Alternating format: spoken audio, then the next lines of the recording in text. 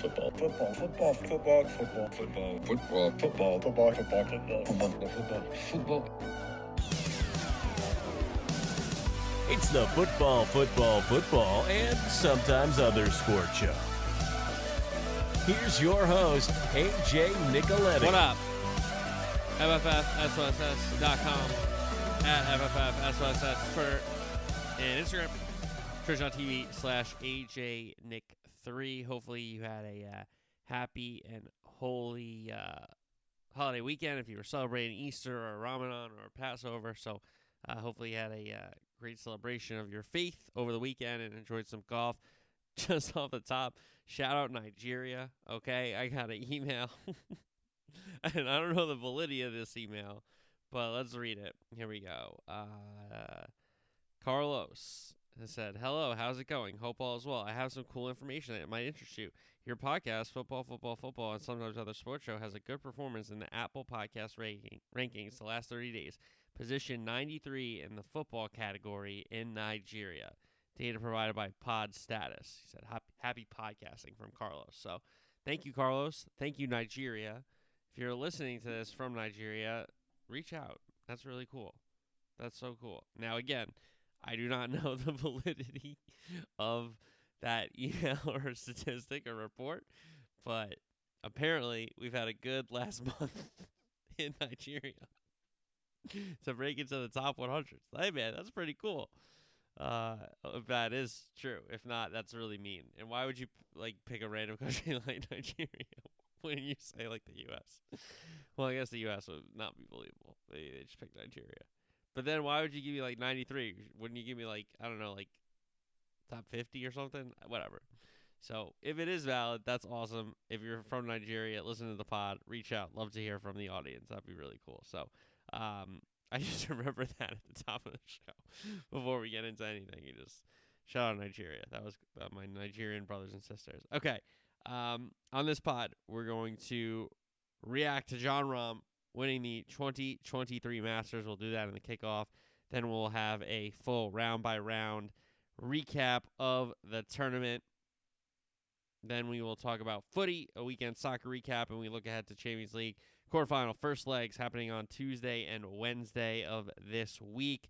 Then we'll do some NFL headlines to get you out of here. So heavy golf, heavy footy, not a ton of NFL. Yes, I know baseball started, which I am watching the Yanks, but there's a lot going on now, and I'm not watching any of the team besides the Yanks. And then, yes, I understand NBA is going to the playoffs. I haven't watched really a second of the NBA. I really don't know how much NBA I've watched this year. Very little, very little. And hockey, I try to watch the Rangers as much as I can, but I don't have them on the cable with Xfinity, which is garbanzo. So, getting ready for hockey playoffs. Those are going to be always exciting.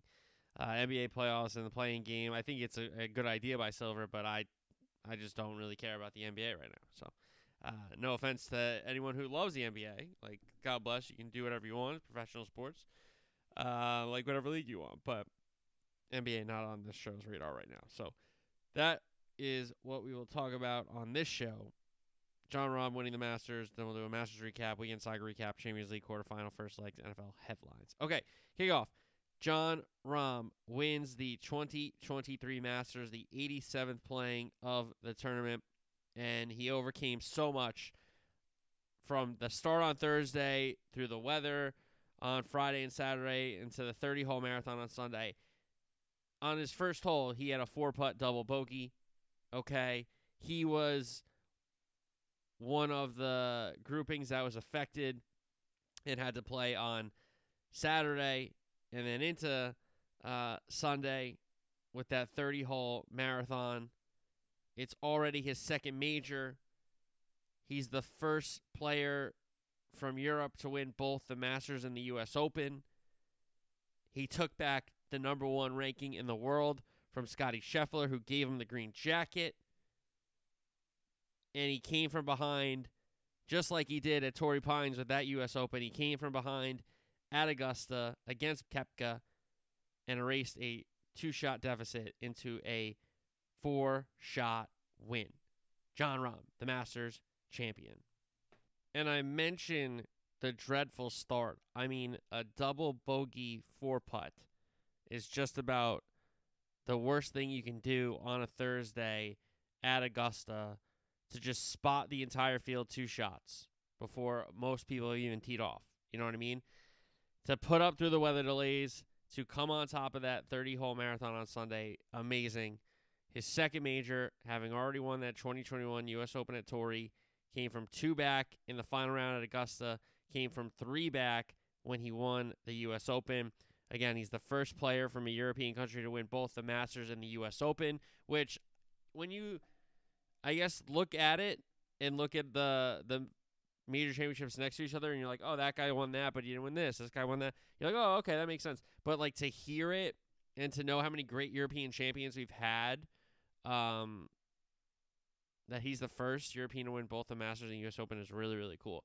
It's the 6th green jacket for Spain. He's the 4th Spaniard to win the Masters, joining Seve and Olazabal, who both won it twice, and, of course, Sergio. 40th anniversary of Seve's 2nd green jacket, and the final round was played on Seve Ballesteros' birthday. Rahm won by 4 shots despite trailing by multiple shots entering the final round. Only 2 other players have won the Masters by 4+ shots despite not leading entering the final round. Seve Ballesteros in 1983, he trailed by 1, he won by 4. And in 1996, Nick Faldo trailed by 6, won by 5. To put on his 3rd green jacket, I believe, at the time. So, Rahm, again, joining Seve in another kind of statistic. He joins Faldo, who's another great European champion of the sport, as we know. Rahm won for the 4th time this year, just as Scottie Scheffler did a year ago when he won the Masters. It was his 4th tournament win of the season.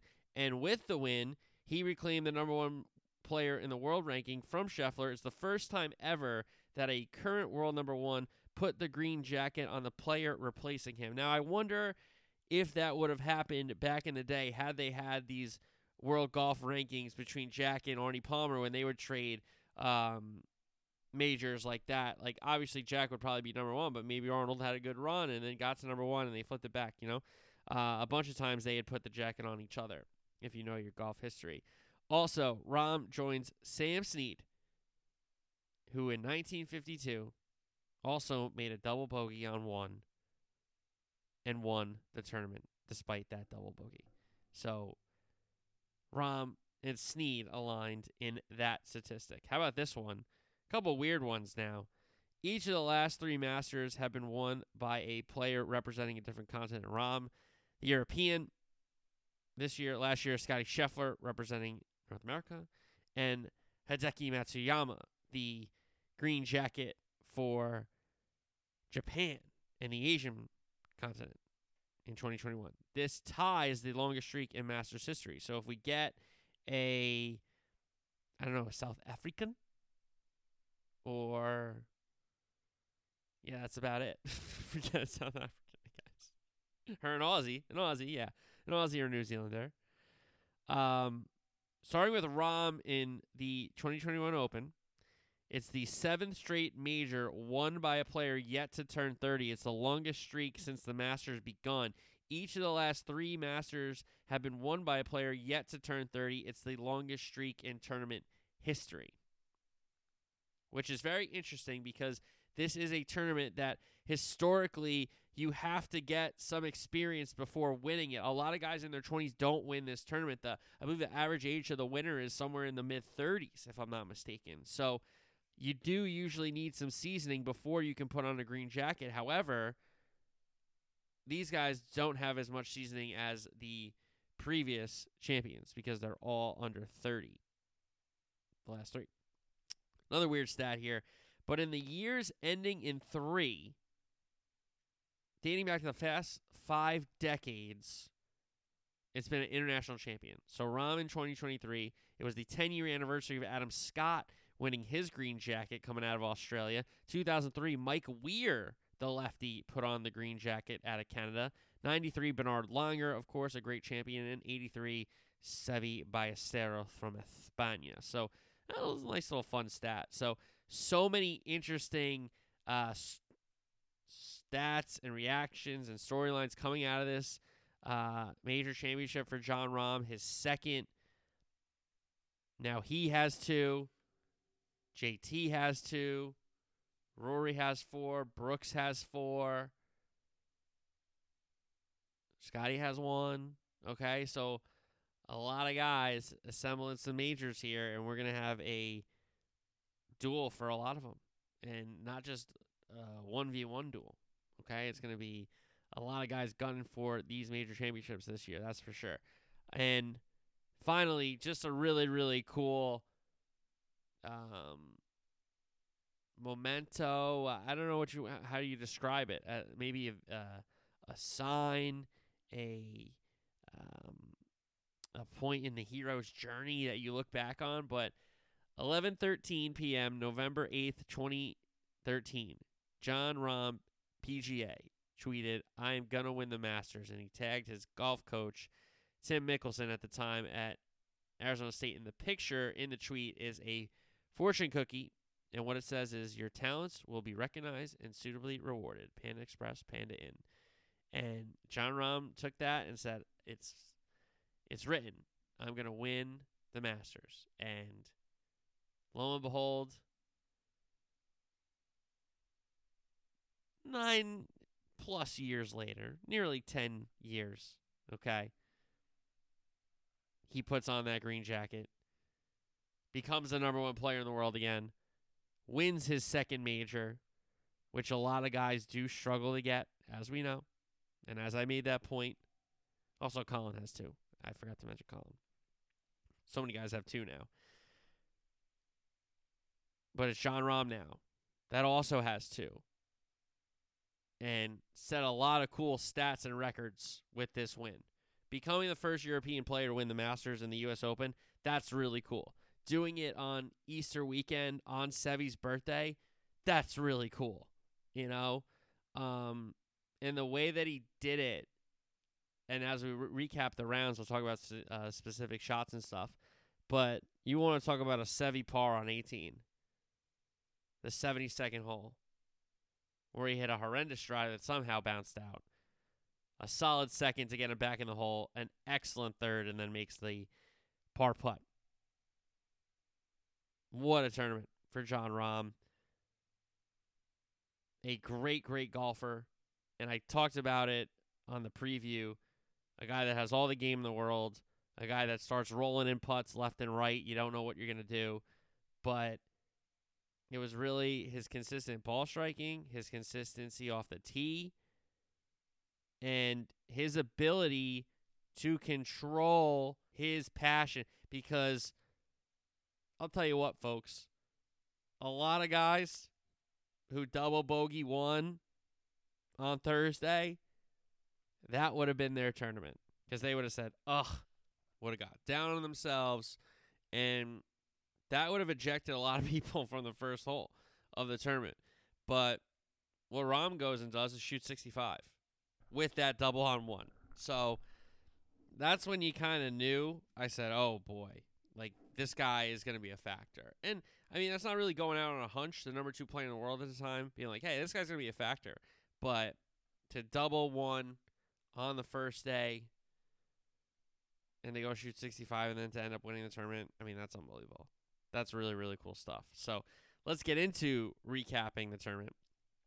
First round, calm weather, good scoring conditions. We had 16 rounds in the 60s and 44 rounds either under par or even par. We had a 3-way tie at 7 under for first. 65 shot by Hovland, Rahm, and Koepka. Hovland was bogey-free in the first round. Bogey-free, it was his first round in the 60s at Augusta. Played the first 13 holes, 7 under, then parred in. Rahm matched Hovland even after he doubled the first with that 4 putt.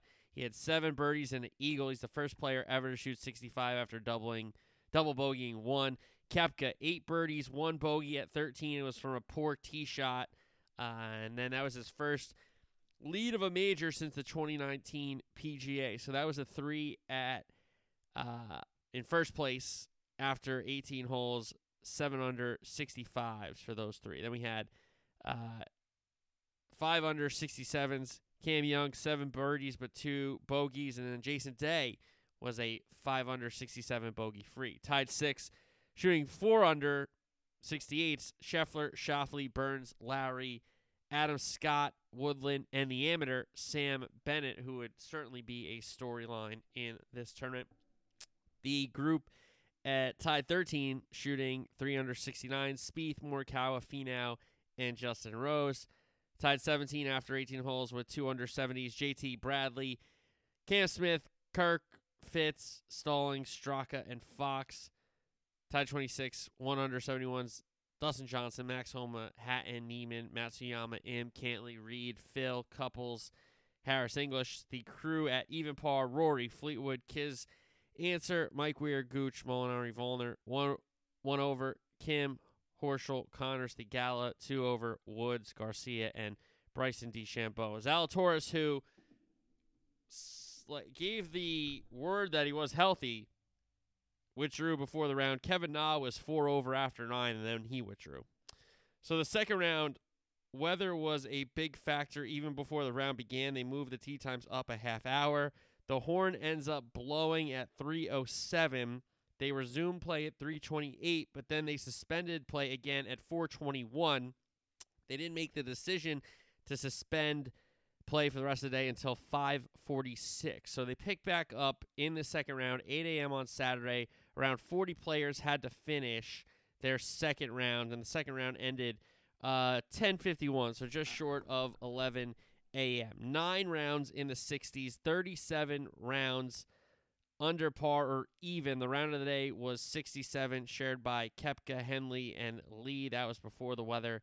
And 35 players at this point in the tournament were even par or better. Koepka was in first at 12 under, following that opening 65 with a 67, 3 birdies and an eagle. At the 8th hole, no bogeys for Koepka. Rahm fires a 3 under 69 to get to 10 under, following his 65 on the Thursday. It's the first Masters ever with multiple players that were double-digit under par after 36 holes. The amateur was solo third at this point, 68-68. He had the low am locked up with no other amateurs making the cut, so he was 8 under. Tied at fourth, 6 under. Morikawa went 69-69. Hovland backed it up to 73, 1 over, so that's how he was at 6 under. Spieth, 69-70. Day shot even par to stay at 5. Burns shot 71. Cam Young shot 72. So that's the group at 5 under, tied 6. And tied 10th, Phil, Justin Rose, Woodland, Neiman, Lowry, Henley. Tied 16th at 3 under, Matsuyama, Reed, and Lee. Fox as well. Tied 20th at 2 under, Fitz, Schauffele, Cam Smith, Adam Scott, Cantley, Keegan Bradley, English, and Kim. The group at 1 under, Scheffler, DJ, Fleetwood, Finau, Varner, Straka. The group at even, Homa, Hatton, Pereira, Kirk. Kim, Moore, ZJ, Couples, Hughes were 1 over. Gooch, Poston, and Mitchell were 2 over. And the group just making the cut at +3. Tiger, Sungjae Im, Schwartzel, Horschel, Stalling, and Peters. Missed cuts, Justin Thomas, Bryson DeChambeau, Molinari, Rory McIlroy, Kevin Kisner, Danny Willett, Harmon, Watson, Corey Connors, Neiman, Kitayama, Harmon, Singh. Oosthuizen was another withdrawal who joined Kevin Na and Will Zalatoris, who had already withdrawn to this point. JT, a disappointing miscut. Rory McIlroy, 77 on that second round. A horrendous showing from Rory McIlroy that he shot even par in the first round, where there were 65s out there. So, very, very disappointing Masters from Rory McIlroy. That's for sure. At a point on Saturday morning, the group that had gone late early was +16, and the groups that had gone early late Thursday, Friday into the second round were +112. From Data Golf Round 2 averages, the morning wave was +0.5 stroke. The afternoon wave was 2 strokes. Cutline news, Fred Couples makes the cut as the oldest player ever. Tiger Woods tied the cut record consecutively with Fred Couples and Gary Player. How about the live golfers making the cut? 12 out of the 18 did. DeChambeau, Kokrak, Watson, Garcia did not. And Knott and Oosthuizen had already withdrawn. Third round storyline, bad weather. Temperature in the 40s. Wind was up. Continuing rain on that Saturday. It was split tee times and threesomes starting at 11:30. The horn ends up being blown at 3:15. Suspended for the day shortly thereafter. Only 11 players were under par for the round at the time of the delay. Only 23 players were under par for the tournament at the time of the delay on Saturday. So they resumed Sunday at 8:30. The plan for the fourth round was hopefully to start around 12:30. Koepka had a 4-shot lead over Rahm at the time of the stoppage, a 7-shot lead over Sam Bennett, and an 8-shot lead over the group tied fourth, Cantley, Fitzpatrick, Morikawa, and Hovland.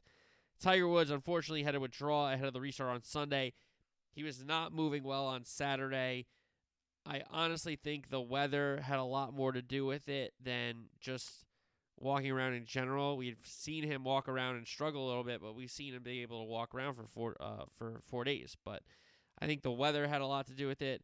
Unfortunately, the stops and starts really have to hurt his process. So instead of trying to gut it out there, play 30-plus holes most likely on Sunday, he said, you know what, I got to withdraw.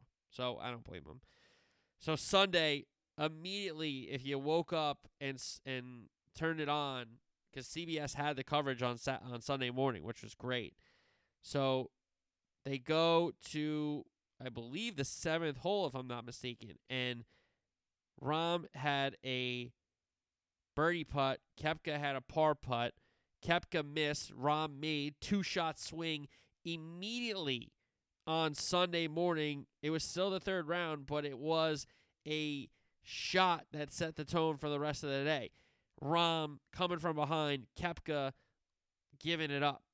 And that was Koepka's first bogey since Thursday on the 13th hole where he had that poor tee shot. The lead was only 1 headed to the 13th hole, but Koepka parred and Rahm's par putt lipped out. He played the hole very wrong on that Sunday morning. So the lead was back to 2. Rahm dropped a shot at 16, so the lead was back to 3 with 20 holes to play. However, Koepka bogeyed 17. That was his first 3-putt of the week, so the lead was back to 2. The third round ends at 11:50 a.m. Weather was significantly better for the finish of the third round into the fourth round. Stats for the third round, only 3 rounds in the 60s, 16 rounds under par or even. Sungjae Im's 67 was the round of the 18 holes there. 32 players, even par or better for the tournament. Brooks Koepka still in the lead, dropping a shot with a 73. He finished at 11 under, and Rahm dropped a shot as well with a 73, so he was still 2 back at 9 under. 54-hole leads at Augusta, a little recent history. 6 years and counting since it was less than 2. Koepka, a 2-shot lead this year. Last year, Scheffler had a 3-shot lead. In 21, Hideki had a 4-shot lead. The November Masters, Dustin Johnson had a 2-shot 54-hole lead. 2019, Molinari had a 2-shot lead that he ended up blowing. And Patrick Reed in 2018, a 3-shot lead. So since 1996, 22 clear leads. 12 of them won. Of the last 13, only one of the leaders has broke 70 in round 4. So that was a story with the 2 at the top. How about the rest of the leaderboard? Well, solo third, Victor Hovland was 8 under after shooting a 2 under 70. He was only 3 back. He only had 1 birdie in his first 10 holes, 4 bogeys, including back-to-back on 9 and 10. Then he made 5 birdies in a row. He birdies 11, 12, 13, all 3 holes at Amen Corner. Birdies the tough 14 and comes back to the par 5 and birdies that one as well. That jumped him back into contention. Solo fourth was Patrick Cantley, 71, 71, 68. Tied fifth, 5 under. Matsuyama fired a 2 under 70. Henley a 1 under 71. Morikawa and Bennett were both 4 under. Morikawa shot a 2 over 74. Bennett shot a 4 over 76, but he was still the first amateur to enter the final round inside the top 10 since Dean Beeman in 1964. Tied 9, 3 under, Schauffele, Day, Reed, Rose, Larry, Woodland. 2 under, tied 15th, Scheffler, Fitz, Cam Young, Neiman, Im after a 67. Tied 20th at 1 under, Spieth, Mickelson, Lee, Fox, and Moore. The group at even, Homa, Theegala, Kim, Bradley, Finau, Hatton, Kirk, Stallings. So 4th round, split tees and pairs starting at 12:30, so they did start it on time in their theory. 6 rounds in the 60s, 25 rounds under par or even. Phil Mickelson's 65 was the round of the day that got him into a tie for second. I had to get tweet, I thought. I'll get to it in a second. 25 players, even par or better for the tournament. So the story of the final pairing there, Rahm closed the gap to 1 with a birdie at 3 and then tied the lead when Brooks bogeyed the 4th. Koepka gave Rahm the lead with a bogey at 6. Then Rahm made birdie at 8. Koepka only made par, so then the lead was 2 in favor of Jon Rahm. Both players bogeyed the tough 9th up the hill. Koepka then bogeyed 12 at Amen Corner. The lead was 3. Both players birdied the 13th. That was the first Koepka birdie in 23 holes to that point. He was struggling.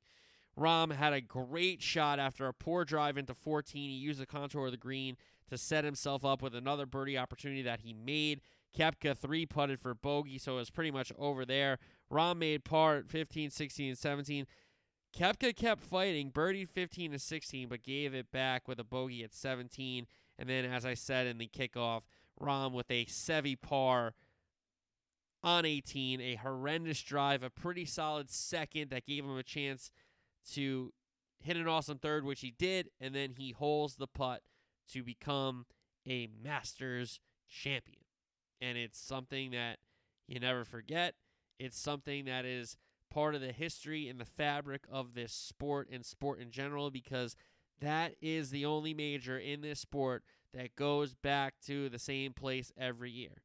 It honors its champions unlike any other tournament, and its history and tradition is one of the calling cards that makes it such a gigantic event that transcends. So, an awesome win for Jon Rahm. Congratulations to him and his family and his fans. Am I a huge Jon Rahm supporter? No, not necessarily. I recognize how great of a golfer he is. He's not one of the guys that I, choose to root for. He's not one of my guys, but he's not a guy I was rooting against on Sunday. Unfortunately, Brooks used to be one of my guys, but then he took the Live money. I don't really like Live if you have not heard from this program yet, but I was rooting for Rahm throughout this tournament. Obviously, I was rooting for Colin or Spieth to make a move, and Jordan Spieth was making a move, which we'll get to in a second, but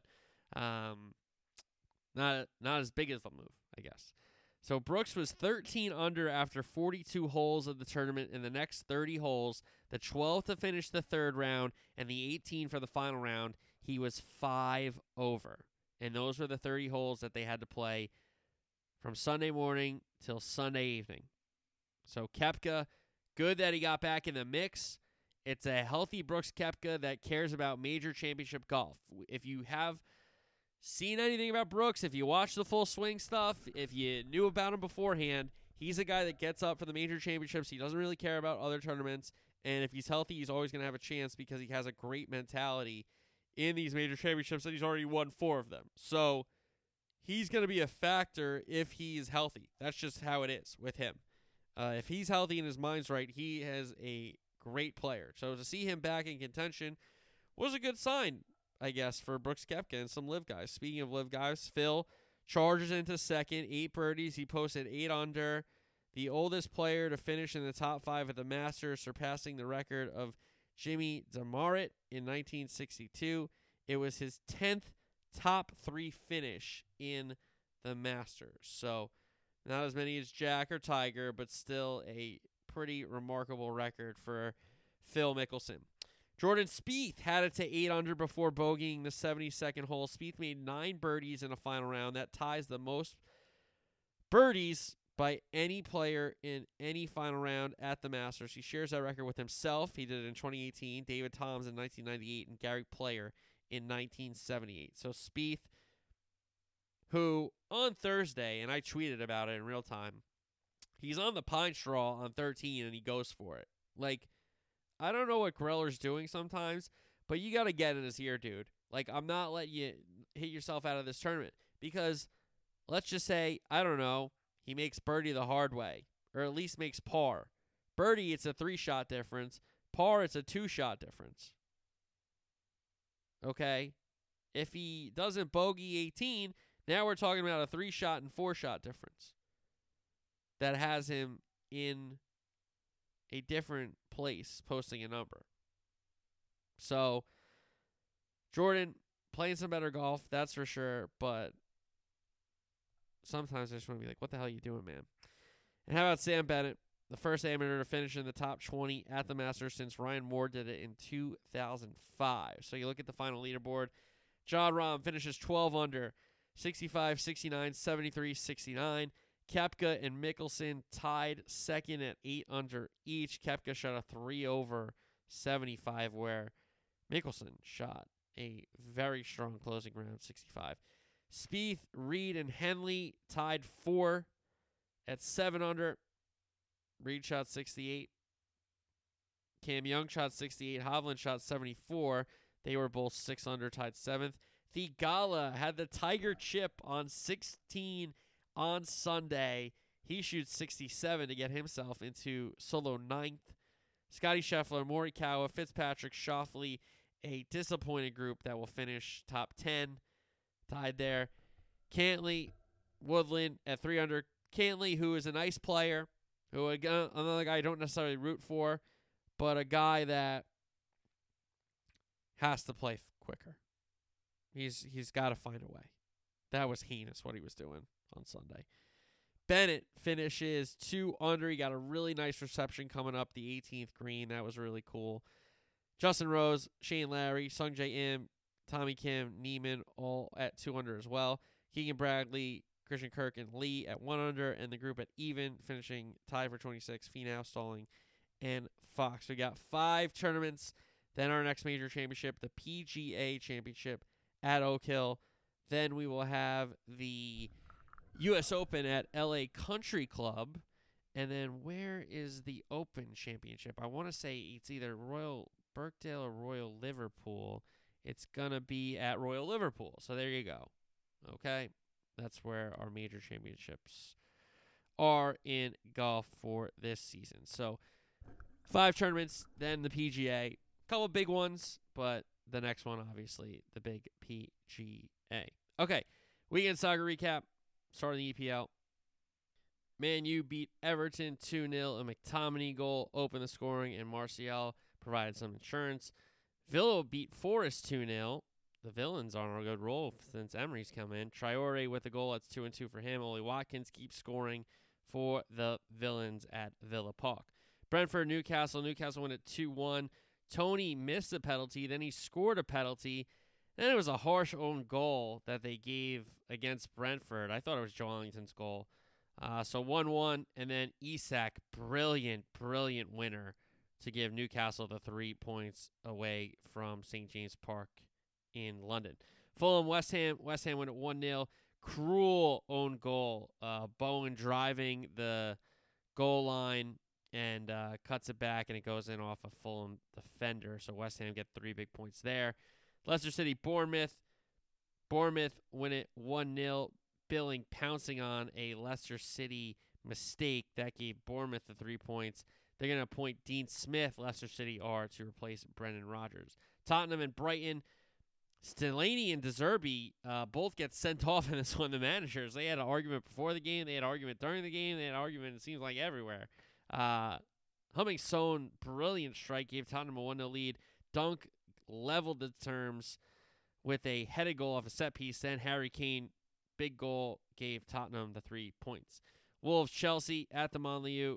Nunez, what a strike by Nunez to give Wolves a 1-0 lead that they would hold on. And Chelsea do not score again. Southampton, Man City. City win at 4-1. De Bruyne assist to Holland. De Bruyne assist to Grealish. Holland overhead bicycle kick for his brace. Mara brought one back for Southampton, but then Holland got subbed off, and they won a penalty, and Alvarez scored for Man City. Then we had Leeds Crystal Palace on Sunday. Leeds score first. Bamford gives them a goal, but then Crystal Palace score 5 unanswered. They win at 5-1. Guille, Ayew, Eze, Ayew, Edward. Elise had multiple assists. He was brilliant pulling the strings in the absence of Zaha. And Roy Hodgson has Crystal Palace on the bounce and hopefully out of the drop zone.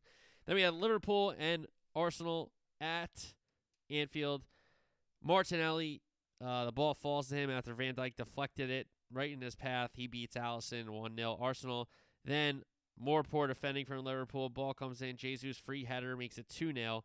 Salah scores a goal. Then Liverpool get a penalty that he should have equalized. He pulls the penalty wide, but they still level the contest. Trent Alexander-Arnold, Meg Zinchenko plays the ball to the far post. Firmino loves scoring against Arsenal. Last time he's going to play Arsenal, and he comes off the bench and rescues a point for Liverpool. Now, at the end of the match, Arsenal had chances to win, sure, but Liverpool had multiple chances. Ramsdale made 2 great saves. 2 great saves that I think he's been a great keeper, but I don't know if he has any right making the 2 saves that he made. And then also, Mo Salah got pulled down in the box, no call. So, classic. But a 2-2 draw. Arsenal have yet to put this title away. City, we know, under Pep Guardiola, have had unbelievable run-ins. They've kept Liverpool at bay. The year Liverpool were right on their heels, and if City dropped a point, Liverpool were going to win the title, and City won all their games coming in. You've seen them just do that and say, okay, we'll just win them all. No big deal. So, City's going to push here. Can Arsenal continue to get results and win matches? Because they are ahead, yes. But this was, I guess, a stepping stone to not lose. But then again, it was a missed opportunity being up 2-0. That's for sure. La Liga, Real Madrid, Villarreal win 3-2. Valencia, Atletico win 2-1. Barca and Girona draw 0-0. So Barca looks like to be clear in La Liga. Serie A, we already know Napoli's clear. It's about Champions League spots. Inter and Salernitana Calcio draw 1-1. Napoli beat Lecce 2-1. Di Lorenzo scoring. AC Milan and Empoli draw 0-0. Bologna beat Atalanta 2-0. Turin, Roma win 1-0. Dybala PK. Lazio, Juventus, Lazio win 2-1. Bundesliga, Dortmund, Union Berlin, Dortmund win 2-1. That's a big match. Milan and Moukoko, the goal scorers for Dortmund. Bayern beat Freiburg 1-0. De Ligt, Golasso, and Rebel Leipzig beat Hertha Berlin 1-0. Ligue 1, PSG bounced back. They beat Nice 2-0. Messi scoring and Sergio Ramos scoring on a Messi assist. All right, Champions League quarterfinal first legs. Man City, Bayern first up. It's a titanic matchup. They've only met in the group stages before. Both teams are unbeaten in the competition, but Bayern's the only team that's won all its games. They've only given up 2 goals. Those were both in the same game. So in 8 matches, they have 7 clean sheets. City, Pep is chasing City's first Champions League. City do not lose at home. Last Champions League loss at home was in 2018 in September. Team news for them, Phil Foden is out. Akanji is on a yellow card suspension. Ederson, we know, will be the keeper. The question mark is the defense. Stones, Akanji, Ruben Diaz, Ake, Walker, Laporte, really 6 for 4. Diaz will be in the lineup. He really likes Ake. He really likes Akanji. And it seems like Stones will be ahead of Laporte. And if he wants to play a true right back, sure, he can play Walker, but it doesn't seem like he cares. He seems like he just wants to have defenders on the field when it goes the other way. Rodri will be the holding midfielder, and it seems like he's played De Bruyne and Gundogan and Silva together. Grealish and Holland up front. No Foden, but Mahrez is obviously an option off the bench for Pep Guardiola. So for Bayern, Tuchel is in for Nagelsmann. Neuer's out with a knee. Hernandez, we know, is out with a knee that he suffered at the World Cup, and Choupo-Moting also out with a knee. Kimmich and Mazraoui are on yellow cards. Sommer's going to be between the posts. Interesting calls at defense and lineup for Tuchel. Pavard, Upamecano, DeLitt, Davies. He's got João Cancelo. He's got Stanisic. Blin can also play for him in a pinch, but probably not in this game. Midfield, Goretzka and Kimmich, most likely the pair. Gravenberch could come in. But then you have Coman, Mueller. I think you've got to play Musiala, even though I love Sané and Gnabry. And with Choupo-Moting out, Sadio Mane's got to get a start up front, in my opinion. Now, you could play Mueller up there, and then you could play Musiala behind him, and then 2 out of the 3 from Coman, Sané, and Gnabry out wide. Totally his call, obviously. But that is the storyline in that Titanic matchup, which is, I mean, that's going to be must-watch, that's for sure. The other match on Tuesday, Benfica-Inter. Inter the big favorite, but Benfica revels in this underdog role. They're the third team that's unbeaten in this Champions League, joining Bayern and Man City. 6 wins, 2 draws, but they have not been past the quarterfinal since 1990. Otamendi is out on suspension. Ba's out with a knee. Gudesh is out with a knee, and Draxler's out with an ankle. Gonzalo Ramos, Florentino, and Mario are on yellow cards. Vlachodimos will be the keeper. Most likely Gilberto, Antonio Silva, Morato, and Grimaldo on defense. Florentino, Chiquinho in the midfield. And then maybe João Mario, Neres, and Gonzalo Ramos, who is the key man that Inter will have to defend against. Gonzalo Ramos is a big-time player for this Benfica team. Now for Inter, Skinnar is out. Kalangulu is out. Bastoni, DeMarco, Ngazi, and Lautaro Martinez are on yellow cards. Oana will be the keeper. Most likely a 3 at the back with Darmian, Acerbi, and Bastoni, possibly De Vrij, possibly D'Ambrosio. Dumfries will be the right wing back. DeMarco will be the left wing back unless Goossens gets in. Midfield most likely of Barella, Brozovic, and Mkhitaryan, and Lautaro Martinez and Zeko up front unless they want to give Lukaku a big start. And they could also go with Correa up front for that Inter team, who, hey, if they get a result at Benfica, should have it wrapped up coming back to the San Siro, but we'll see about that. Next matchup, this one on Wednesday, Real Madrid and Chelsea, 3rd year in a row. They've played Chelsea 2 years ago en route to winning.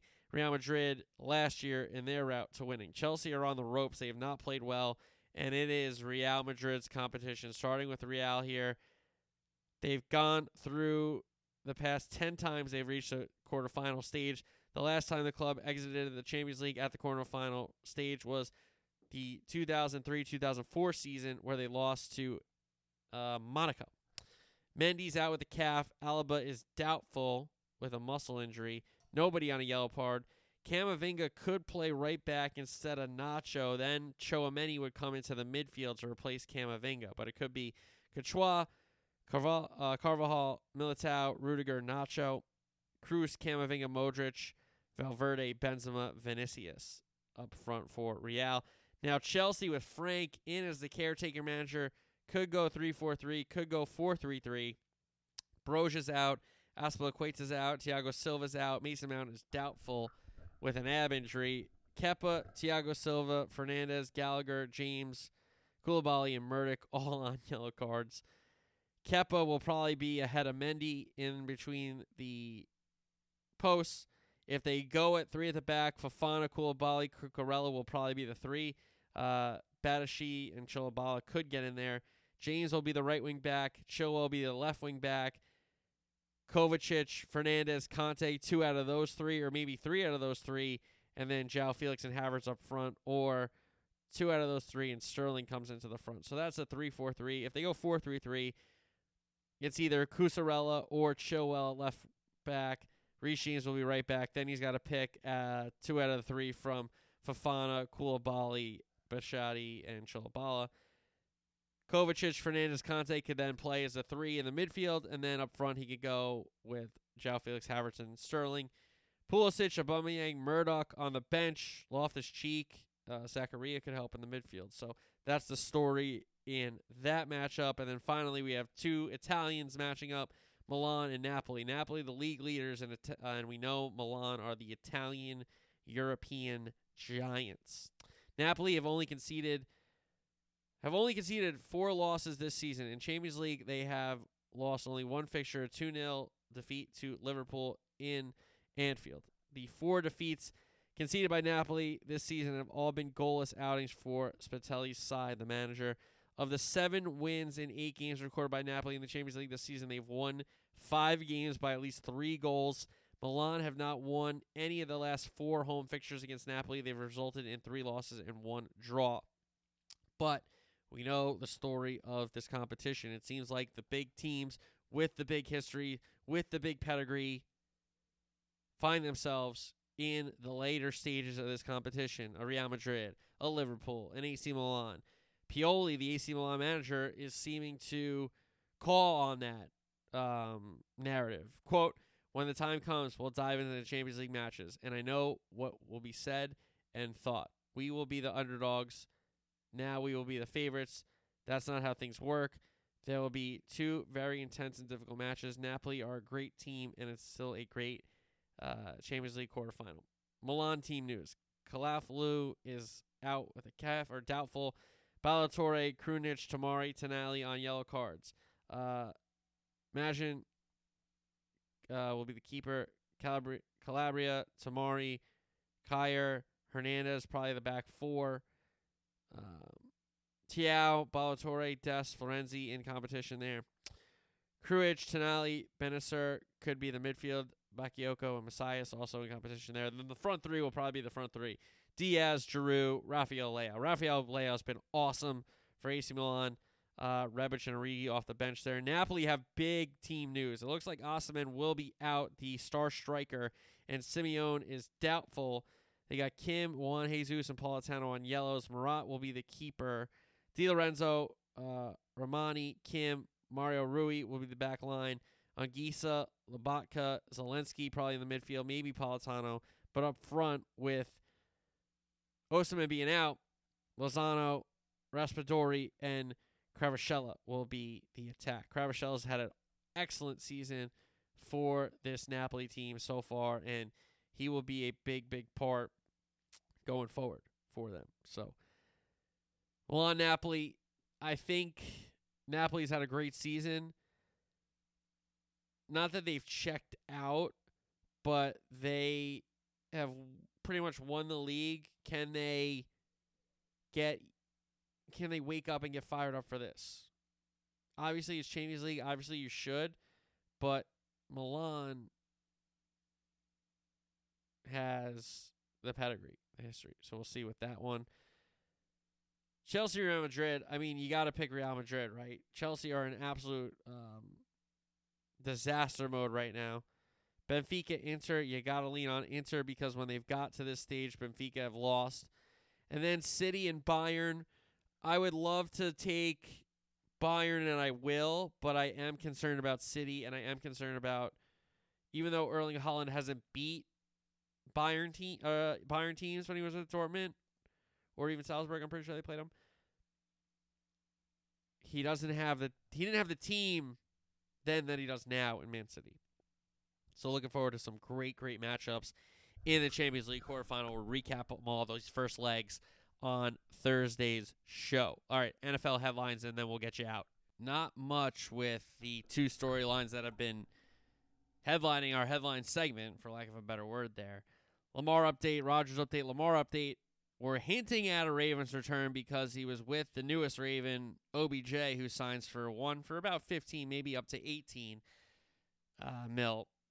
So Beckham and Lamar partying together, seen together, FaceTiming, talking about being teammates, you would think, since Beckham just did sign with the Ravens, who Lamar is technically, I would say, under contract with. It's not, a done deal, but he is franchise tagged. Yes, teams can come and make offers for him, but he is technically a Raven. So they bring in OBJ. They're seen together. People thinking that he's hinting at the return to the Ravens and coming back to it. So that's the update with Lamar. The update with Aaron Rodgers. Joe Douglas, quote, Rodgers will be a Jet. He'll be with us. So that's the GM of the Jets, if you're not familiar, Joe Douglas, who does a pretty good job, in my opinion. He's assembled a pretty talented roster. They got the quarterback wrong, obviously, in the draft, but they're trying to go get a quarterback to win now, right? with this season, and it will be Aaron Rodgers, according to Joe Douglas, and Aaron Rodgers, as we know, on the McAfee show. So we'll see what happens with the latest with the Jets. Now, again, Craig Carton making up a story that the Niners are going to jump in for Rodgers now. So that's the Lamar update. That's the Aaron Rodgers update. Teams are asking Arizona, reportedly, if the number 3 overall pick is available. So wondering if there's a team that likes maybe one of the other quarterbacks, not Stroud, not Young, not Richardson, maybe Will Levis. I don't know, but maybe they like one of the guys that they know is going to be there. Again, for me, Anthony Richardson is a prospect. He's not a done deal. Like, Bryce Young played in 100 more bigger games than him and 100 more bigger moments and got big results. And Anthony Richardson wasn't that good on a talented Florida team. Like, I don't want to hear any excuse about Florida not having talent. I don't. That's crazy. Now, do they have the Tebow year talent? No, absolutely not. That's not what I'm saying. But to say that you don't have the talent level at Florida, get lost. Please. So the Anthony Richardson stuff still doesn't make a ton of sense to me when Bryce Young, all he did was go out there and win football games. And hey, even give C.J. Stroud some credit. He's won a ton of football games too. Richardson hasn't even won nearly as many. And that means something to me. I understand these combine guys and these scouts that don't watch a second of college football except for all 22 and combine. What about the games, guys? Why stop taking plays out of context and keep them in the context of the game. So, back to the point, Arizona, teams are calling them, asking if 3 is available. The Titans and their star defensive tackle, Simmons, have agreed to a 4-year, $94 million extension. And that's good for him. He's a good player. And Tyreek Hill making some noise. One, saying he would have been in Cleveland if they paid him. And then also saying that after this Dolphins contract, he's going to retire. So Tyreek Hill has already made up his mind. So Dolphins fans, don't think about an extension. Don't think about a future with Tyreek Hill. Just think about this contract and winning a Super Bowl with him before he calls it a career, because he's going to leave, apparently. So that's the storyline with Tyreek Hill and the Dolphins. So a heavy golf pod, some big soccer talk there in the middle, and a little NFL talk. But that is our Tuesday pod. And again, we're going to keep doing the 2 a week until I would say the soccer season's done. And then probably going on 1 a week for the golf majors. I would say by the U.S. Open, we'll probably be down to 1 a week. Maybe not the PGA, depending on the PGA. I think the PGA is still going to be going on when there's footy going on. So, possibly U.S. Open will be down to 1 show a week. But until then, for this month of April and probably for the month of May, we'll still be doing 2 shows a week. So that is the plan. Again, congratulations to Jon Rahm, the Masters champion, the 87th and 2023 Masters champion. Jon Rahm, what a story. His second major championship. So hopefully you had a great weekend and enjoyed it. Enjoyed our recap on this Tuesday program. Thursday, we'll recap some footy and look ahead to some more footy. How about that? All right, everybody have a great week. Talk to you Thursday. Until then, peace.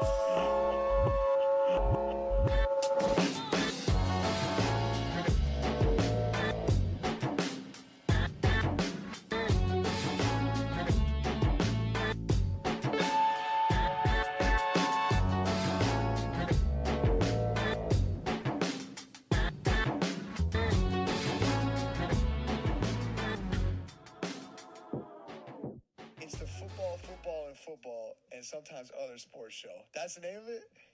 Guys, check out his podcast. That sounds like my kind of podcast. Football, and sometimes other sports show. Sounds like me.